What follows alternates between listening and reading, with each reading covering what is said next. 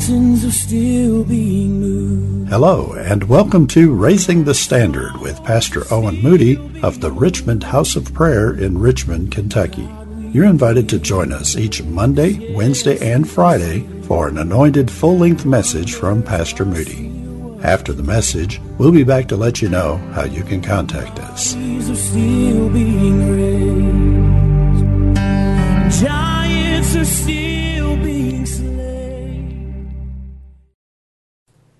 On this podcast, Pastor Moody brings us a message entitled God's Dwelling Place. His scripture text will be taken from the book of 1 Corinthians chapter 3, verses 16 and 17.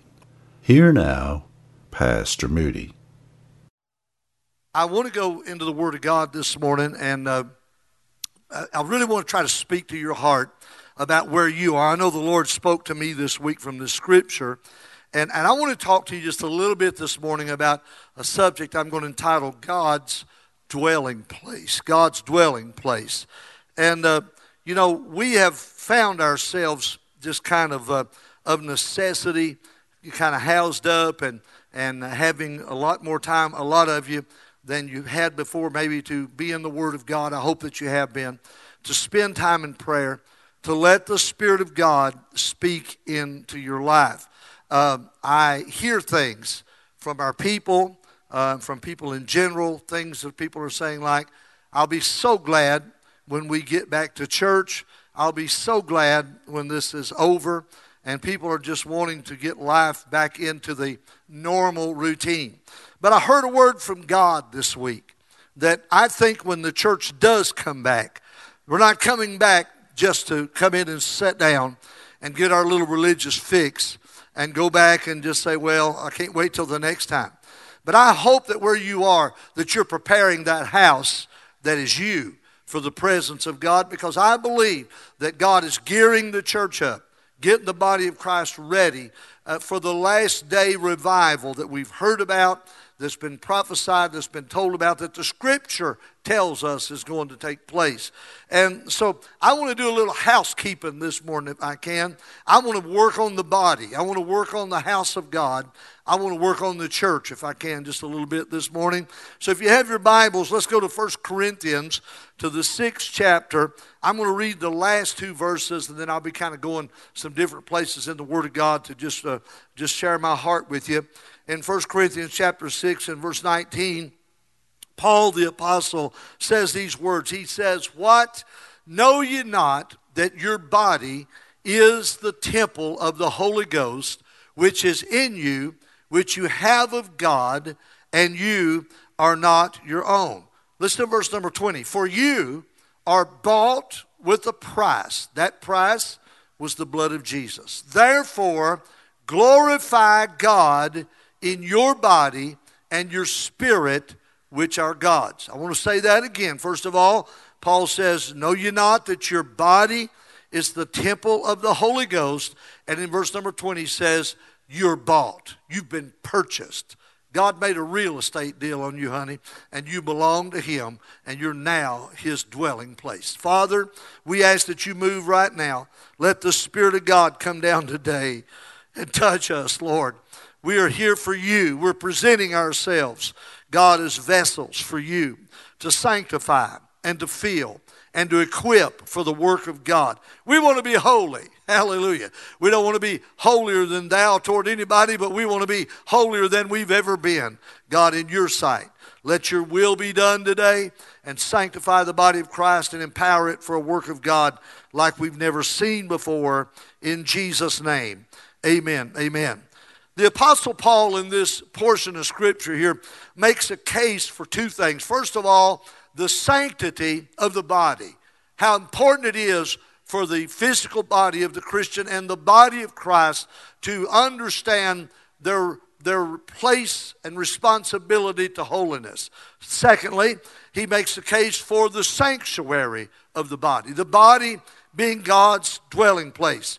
He, of course, has a purpose in doing this, and the reason being that he wants us to know that we are the temple of God. We are individually. Peter would even say in 1 Peter chapter 2 that we are each one lively stones built up, laid in place like a bricklayer would lay stones in a wall, laid in place to be a temple, a habitation for the presence of God through the Holy Spirit. I've always said that church needs to be a place of spiritual experience. You need to be able to come in and discern the presence of God in the organized church. But that, my friend, begins with the individual, and that's what Paul is speaking to here. He said in 1 Corinthians chapter 3 and verse number 16, he said, "Know you not that you are the temple of God," watch this, "and that the Spirit, the Holy Spirit, the Spirit of God dwells or lives in you." And then he said, "If any man defiles the temple of God, him shall God destroy. For the temple of God is holy." And then he says, "which temple you are." 2 Corinthians 6 and 16, Paul said this, "What agreement has the temple of God with idols? For you are the temple of the living God, and God has said," what's this? God has said, "I will dwell in them, and," I love it when God says "and," "walk in them, and I will be their God, and they shall be my people." When I started thinking about this life that we live, and Paul, in the whole theme of the book of 1 Corinthians is the purity of the church. This church was in Corinth, by the way, since we call it the letter to the Corinthians.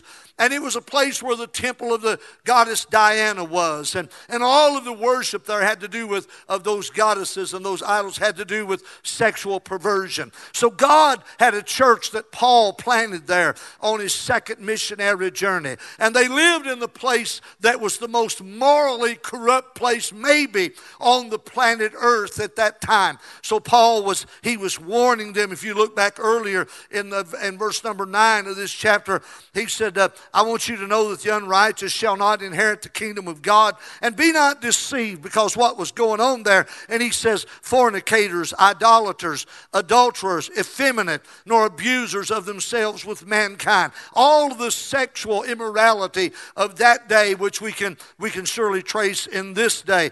And he said, "Nor thieves, nor covetous, nor drunkards, nor revilers, or extortioners shall inherit the kingdom of God." And he said, "And such were some of you." Hallelujah. But he said, "You've been washed. You are sanctified. You're justified in the name of the Lord Jesus Christ and by the Spirit of our God." And then he said, "All things are lawful unto me, but not all things are expedient. All things are lawful for me, but I will not be brought under the power of any." So Paul was saying, I want you to know, as the church, God is preparing you to be his dwelling place. Throughout Scripture, I found this when I started, just searching this week. And of course, I've known it for years, but I really just noticed this, that God, amen, has lived in a series of houses or dwelling places. When those houses or those dwelling places became dirty or defiled, God simply moved out, because he cannot live in an unclean vessel. What are you saying, preacher? I want to tell you, in the Old Testament, God had a temple for the people. But in the New Testament, I want you to know that God has a people for a temple. Glory to God. A people that he lives in. This is what Paul was referring to. He wanted us to understand that we are the residents of God through the Holy Ghost in this world. There's a pattern that was developed throughout the Word of God that we must consider. I started thinking like this in these last few weeks. The church has been vacated as far as the building goes. And out of necessity, amen, and with much distress, we found ourselves confined. We found that many of us have had to worship at home. You've had to do your Bible study, I hope, at home. You've had to try to live stream in some preaching and some worship. And God is saying, I like what somebody said This last week, so they saw a cartoon that Satan was talking to Jesus and said, I finally got them all out of church. But Jesus said, yeah, but now I've moved into their house. Hallelujah. And I want to say this because I think God is doing this. He didn't cause this, but can I say that He's using this? I feel that God is saying something to remind His church that He cares more about His temple, our bodies, than He does about the building that we've tried to assemble in. Come on, somebody.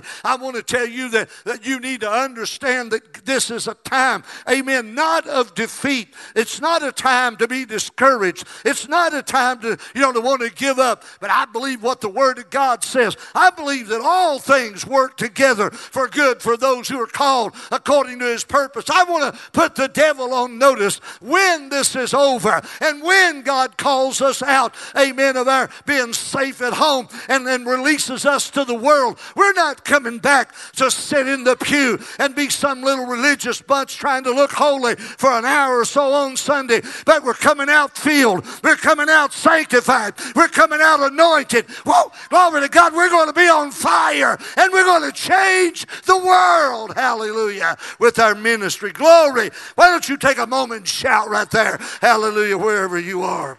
Glory, glory, glory. God is calling us, amen, to a place of consecration, to a place of sanctification, to a place of a garden experience. I heard a song this past week. He turns graveyards into gardens. Hallelujah. I've been shouting about it. Glory to God. What does that mean? Well, let's just go to the Word. Is that all right? I want to tell you that God's first earthly house that we experienced was in a garden. It was in a place called Eden. The Bible said in Genesis chapter 2 and verse number 7 that God formed man out of the dust of the ground, breathed into his nostrils the breath of life, and man became a living soul. Let me just paraphrase that. God made somebody that He could communicate with, that He could bless, that He could visit, that He could love on. Can I say it? That He could be intimate with. Amen. God made somebody that had a will, that they wanted to love Him and wanted to serve Him. The Bible relates that in the cool of the day, God would come every day and walk in that garden with man. I don't know if that does something to you, but it does something to me. When I think about heaven, when I think about streets of gold, gates of pearl, walls of jasper, mansions, there's a sea of glass before the throne, and there's a rainbow like an emerald about it, and there's a river that flows out of it, and there's cherubim that Isaiah saw flying around the throne with their wings. They covered their feet with two of them and covered their face with two and flew with two because they wasn't worthy to stand in His presence, wasn't worthy to look at Him, and they cried, holy, holy, holy. And John looked into heaven in the Revelation 700 years later, and those cherubim were still flying around the throne doing the same thing. But you know what God did? He left that glory and came down to this little orb we call earth, and He planted a garden, and He made a man that looked like Him. And God, the Bible called it the Ruach. He breathed His Spirit right into that man, and his soul came alive. Hallelujah. And God had a man that He lived with and lived in. Let me go on. God had sweet communion with that man. He loved that man until the day that Adam of choice failed God and disrupted the relationship. The breath of life was the Spirit of God, and it left him at that time because God said the day that you sin, you'll die. You hear me, folk? God's got you in a place to make some choices now. Some of you watching me, oh, can I just get down and get real with you? Some of you have been going to church, but you've been slipping out to the liquor store. Some of you have been going to church, and you've been on the internet looking at trash you ought not look at. Some of you have been going to church, and you've been having a little affair or a little relationship, and you've been doing things that you shouldn't ought to do. And I'm not here to condemn you. I'm here to tell you that God has got you in a place where He can come back and, hallelujah, renovate and move into that house of His. God's dwelling place. If there was ever a day that the church needs to sanctify itself, it's this hour that we're living in. Listen, this quarantine, this pandemic, this thing isn't going to last forever. But what you've got in your heart is eternal, and it's going to go on and on and on and on. Hallelujah. So the Bible said that the Spirit of God is life. James 2:26 said, for as the body without the Spirit is dead, so faith without works is dead also. But notice the reference to the Spirit. The first house was made up of 3 rooms that God built. It was a body, Adam's body, a temporary flesh. It was a soul, his mind, will, and emotion. It was the spirit part of him that was eternal. God made a distinction between the soul and the spirit of man. The Bible said in Hebrews chapter 4 and verse number 12 that the word of God is quick and powerful and sharper than any two-edged sword, piercing, even dividing asunder, what's this? Of soul and of spirit. God dwelt with Adam in his spirit. That relationship was spiritual. Listen, your Bible said that the things of God are spiritually discerned. Oh, I just feel like it's pressing in my heart this morning to say that while you're there out of church, it's a time for you not to withdraw, but it's a time for you to press in, pray in, get yourself more prepared. I'm talking about God's house. Let's say, amen, since we've been home and not able to get out as much, my wife's had me painting and fixing and all that, and I drove by Lowe's the other day. You couldn't hardly get a car in the parking lot. I figured, well, them poor old fellas is doing what I'm doing. They're doing all that fixing, and that's all right. But what I'm telling you is there's a house that God's looking at that he wants to see fixed up. He wants to see cleaned up. I know this may be old-fashioned. It's all right. I'm old enough to be old-fashioned. I've been around this long enough. I think I know what God wants, and I think he's got us in a place where we need to pay attention, amen, to what he's saying and what he's doing. Let me go on just a little bit. Adam, that first house, what happened to it? It was desecrated. It defiled. Genesis 3:6 said the woman saw that the tree was good for food, that was pleasant to the eyes, a tree to be desired. Come on, somebody ought to say it appealed to the flesh, to make one wise. She took the fruit thereof, did eat, gave her husband with her, and he did eat. God had said, if you do, you'll die. So they sinned. It brought the defilement. It was desolated. It was abandoned. I know some of you eternal security people ain't going to like this, but you hear me. God left him. God left that man because of his sin. The scripture said, Genesis 3:19, God looked at him and said, now you're driven out of the garden in the sweat of your face. You'll eat your bread till you return to the ground. For out of it you was taken. For dust thou art, and dust thou shalt return. What did God say when he breathed in him? You're a living soul. What's God saying now? You're dirt. You're dirt, Adam. You've sinned. You've lost it. You might say, that sounds hard. I didn't say it. God did. Let me go on just a little bit. The Bible said in verse 24 of Genesis 3 that God drove out the man. He drove him out of the garden, out of his dwelling place. And the scripture said that he placed at the east of the Garden of Eden cherubims and a flaming sword which turned every way to protect the way of the tree of life. I'm going to tell you, that's the mercy of God. Man was a sinner. God had said, if you eat of that tree of life, you live forever. If God hadn't protected the tree of life, he would have went to it, he would have ate from it, and he would have lived forever, but he would have lived forever separated from God because he was a sinner. I want to tell you, God planted another tree. He planted on Calvary's Hill. It's called an old rugged cross. And Jesus Christ hung there and died for us. He was and is the tree of life to restore us back to that relationship with God. Let me go on. Thirdly, that house was destroyed. The Bible said, but the tree of knowledge of good and evil, everybody that eats of it in Genesis 2:17 will die. Genesis 5:5 says this, all the days that Adam lived were 930 years. And the last 3 words of Genesis 5:5 says, and he died. He died spiritually the day he sinned, but he died physically. Are you hearing me? After 930 years. Adam died because of sin. He died immediately in the spirit. He died progressively in his soul. I want to tell you that you and I need to come to that place that he died, understand that he died later in his body. The second house I want you to see is God's pattern house that he had in the scripture. There's the tabernacle that Moses had in the wilderness, and later the temple that Solomon built, and later Herod's temple. Those three places, those 3 things had something in common. First of all, they had 3 rooms. They had the place called the outer court. a place of sacrifice where we come in through the gate of the court. It's known as this represents the body.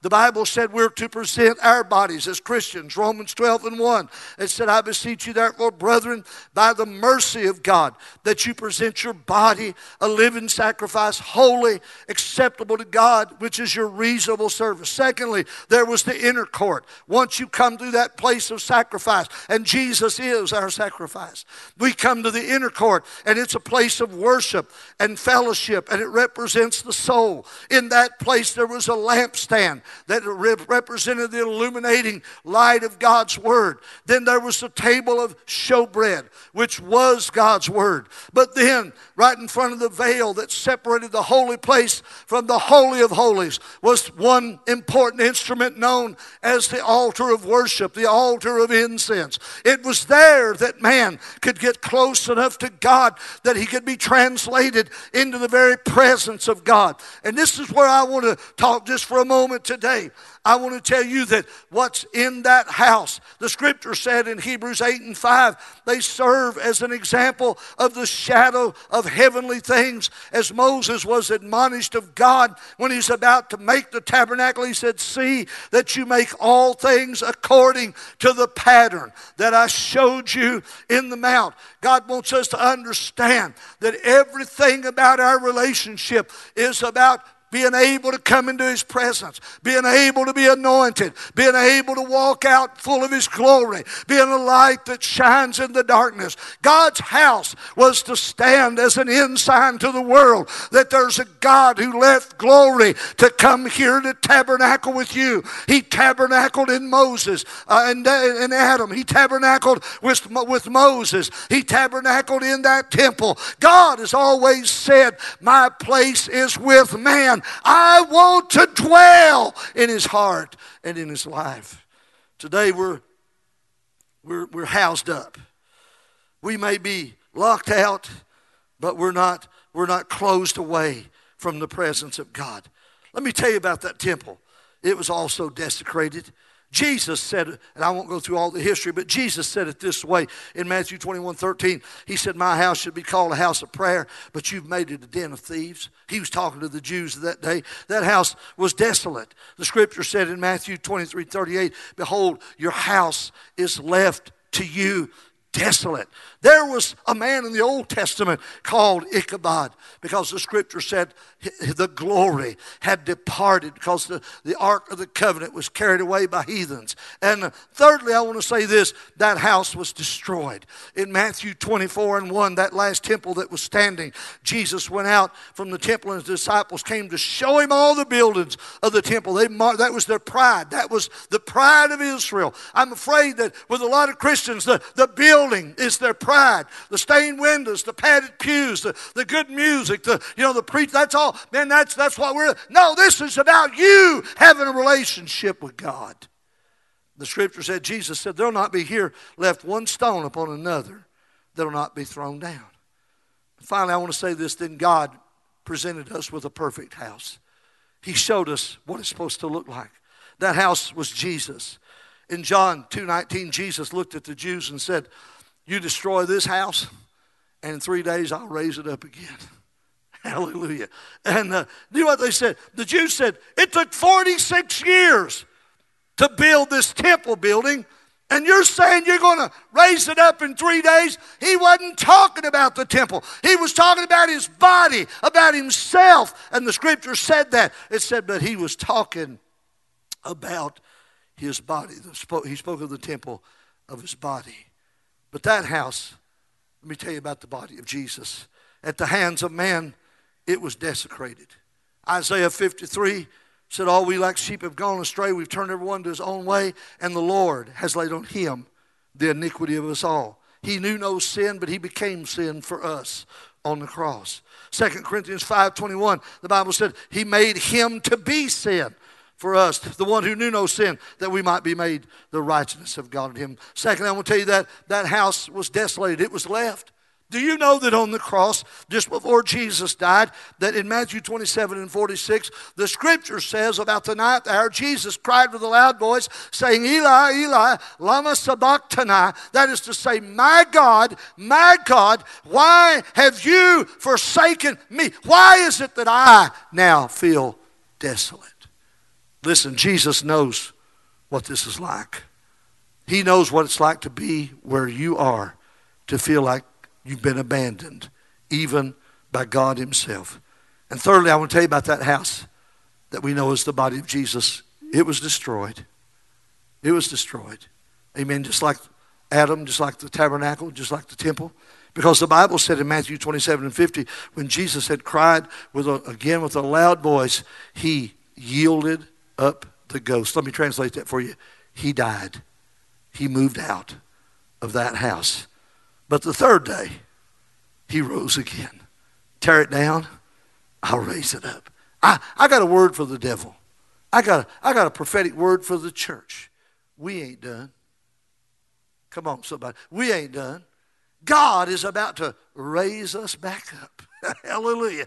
Are you hearing me? God's about to raise up the church for this last day move. And then the trumpet's going to sound. And the dead in Christ are going to get up first. And those of us who are alive and remain are going to be caught up in the clouds to meet him in the air. And so shall we ever be with the Lord. I want to encourage somebody today. We're the house of God. Your body is the temple of the Holy Ghost. Thank God for this. I was looking around the church this morning, and from the day we first built it, there's been changes made. It's been upgraded. It's been remodeled. We've had expansions. We've built on. We've knocked the back wall out, added more seats. We've expanded the pulpit area. We've just made we've changed even light fixtures and everything. And I thought we've tried to keep the house looking good. And I hope that's what you're doing while you're at home. I hope you're working on the house. Amen. I'm not talking about that little 3-bedroom brick or whatever it is you live in. I'm talking about that body that is the temple of God. I wonder if it's sanctified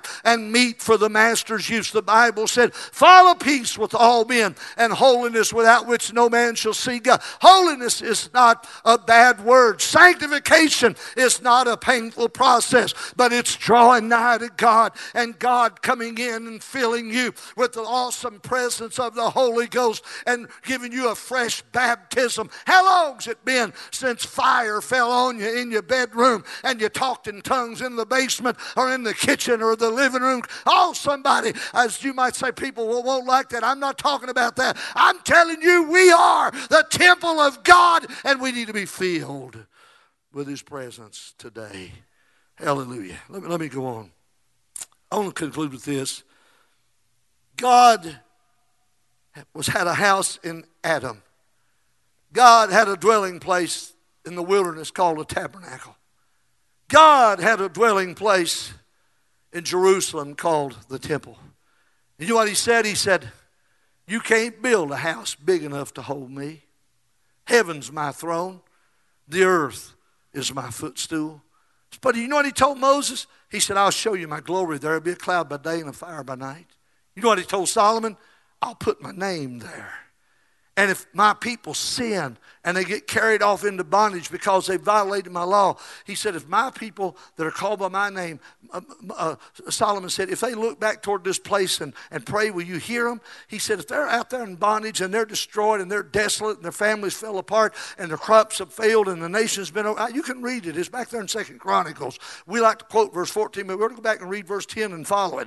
They're there in that shape because of their sin. But then God said, but if my people that are called by my name, if they'll just look to the east toward Jerusalem, amen, if my people that are called by my name will just humble themselves and pray and turn from their wicked ways and seek my face. You know what he said? I'll hear from heaven. I'll heal their land. But the best thing he said was, I'll be their God. Let me translate. I'll move back in. Hallelujah. I'll bring my glory back to the house.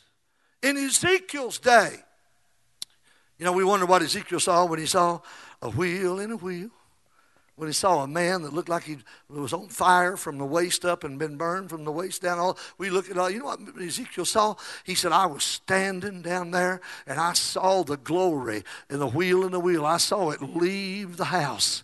And I saw the mourning and the grieving of the glory leaving. But then he said, I saw it coming back. Hallelujah. And when it came back, whoo, it looked like a man on fire. Glory to. I wonder if we've got any Christians today that are preparing their house that they might be that man, woman, boy, or girl that's on fire. Amen. Representing the holiness and the glory of God. I want to conclude with this. God's final house is the believer. I want you to get that. In the New Testament, God's house is the believer. And I want to say this. You see, salvation is not about, it's about this, but not completely about getting man from earth to heaven. Salvation is about getting God from heaven into man. That's what, you see, religion is man trying to get to God. But salvation is God coming to man and living in him. We are saved immediately in the Spirit. We are sanctified progressively in the soul, which is our mind, will, and emotion. And we will be glorified ultimately in a resurrected body.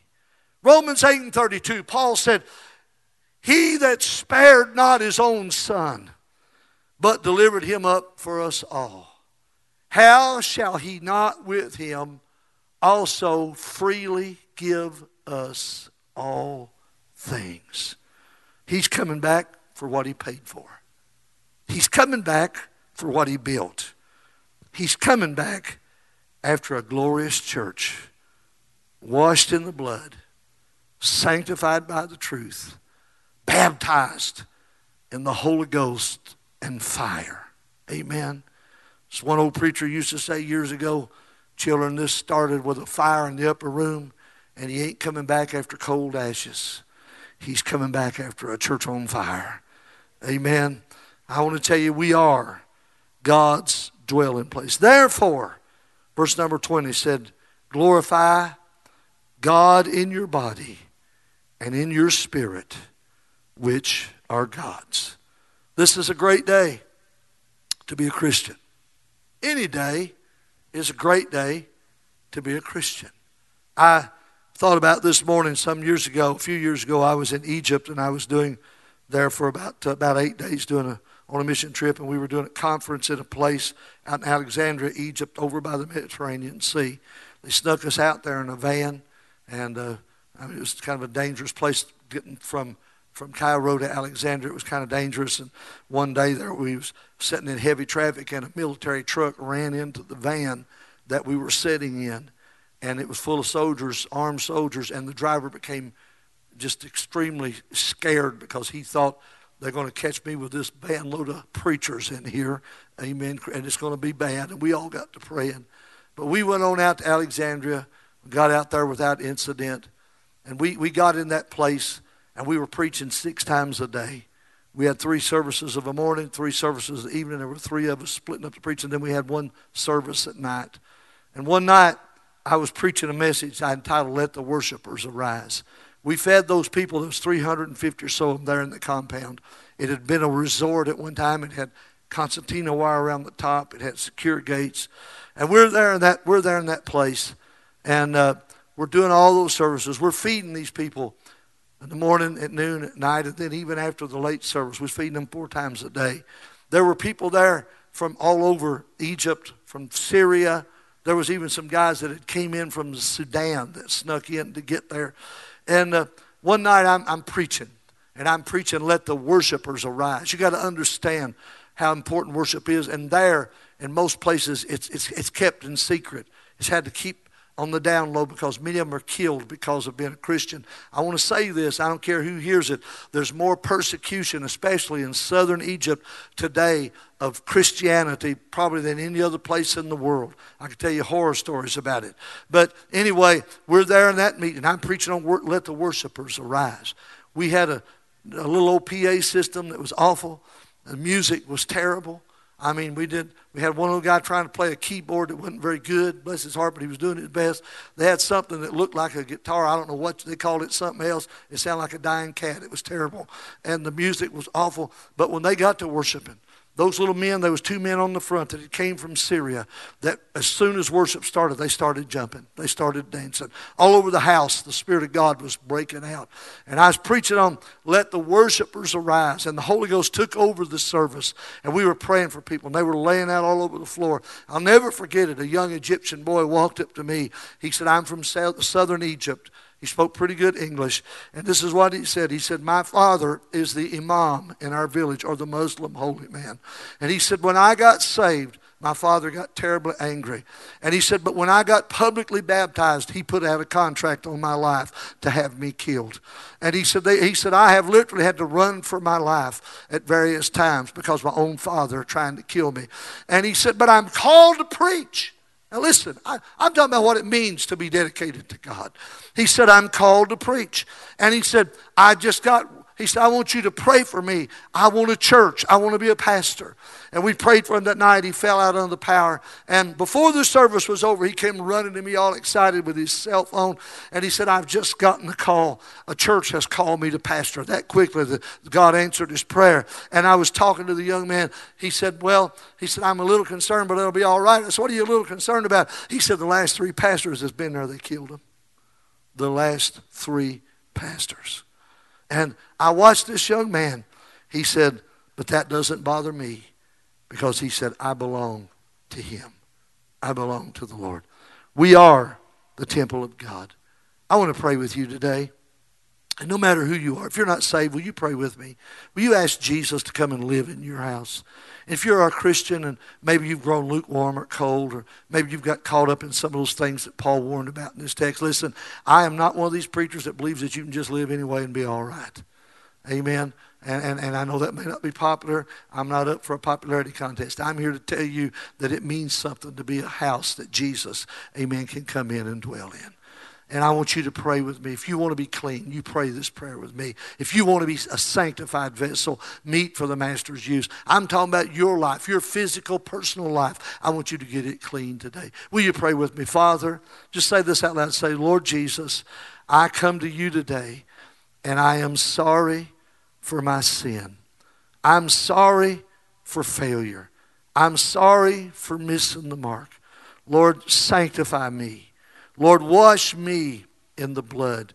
Cleanse me. Now say this, come in, Holy Spirit. Live in me. Have complete access to my life. You're my Savior. I make you my Lord. I surrender my heart to you today, and I thank you for it in Jesus' name. Will you just pray this now? Say, Lord, I want you to baptize me in the Holy Ghost. I want you to fill me with the Spirit. And if you've previously been baptized in the Holy Spirit with the evidence of speaking in tongues, I want you to say, Lord, I want you to refill me. I want a refreshing today. I want to be filled completely because I want to be God's dwelling place. I ask it in faith. And I ask it in the name of Jesus. Amen. And set our hearts on you, Lord, come and We hope you enjoyed today's message, and we'll tune in again next time. Raising the Standard is the media ministry of the Richmond House of Prayer in Richmond, Kentucky. For more information on the various outreaches and ministries of the Richmond House of Prayer, please visit our website at www.rhop.life. Thanks for listening.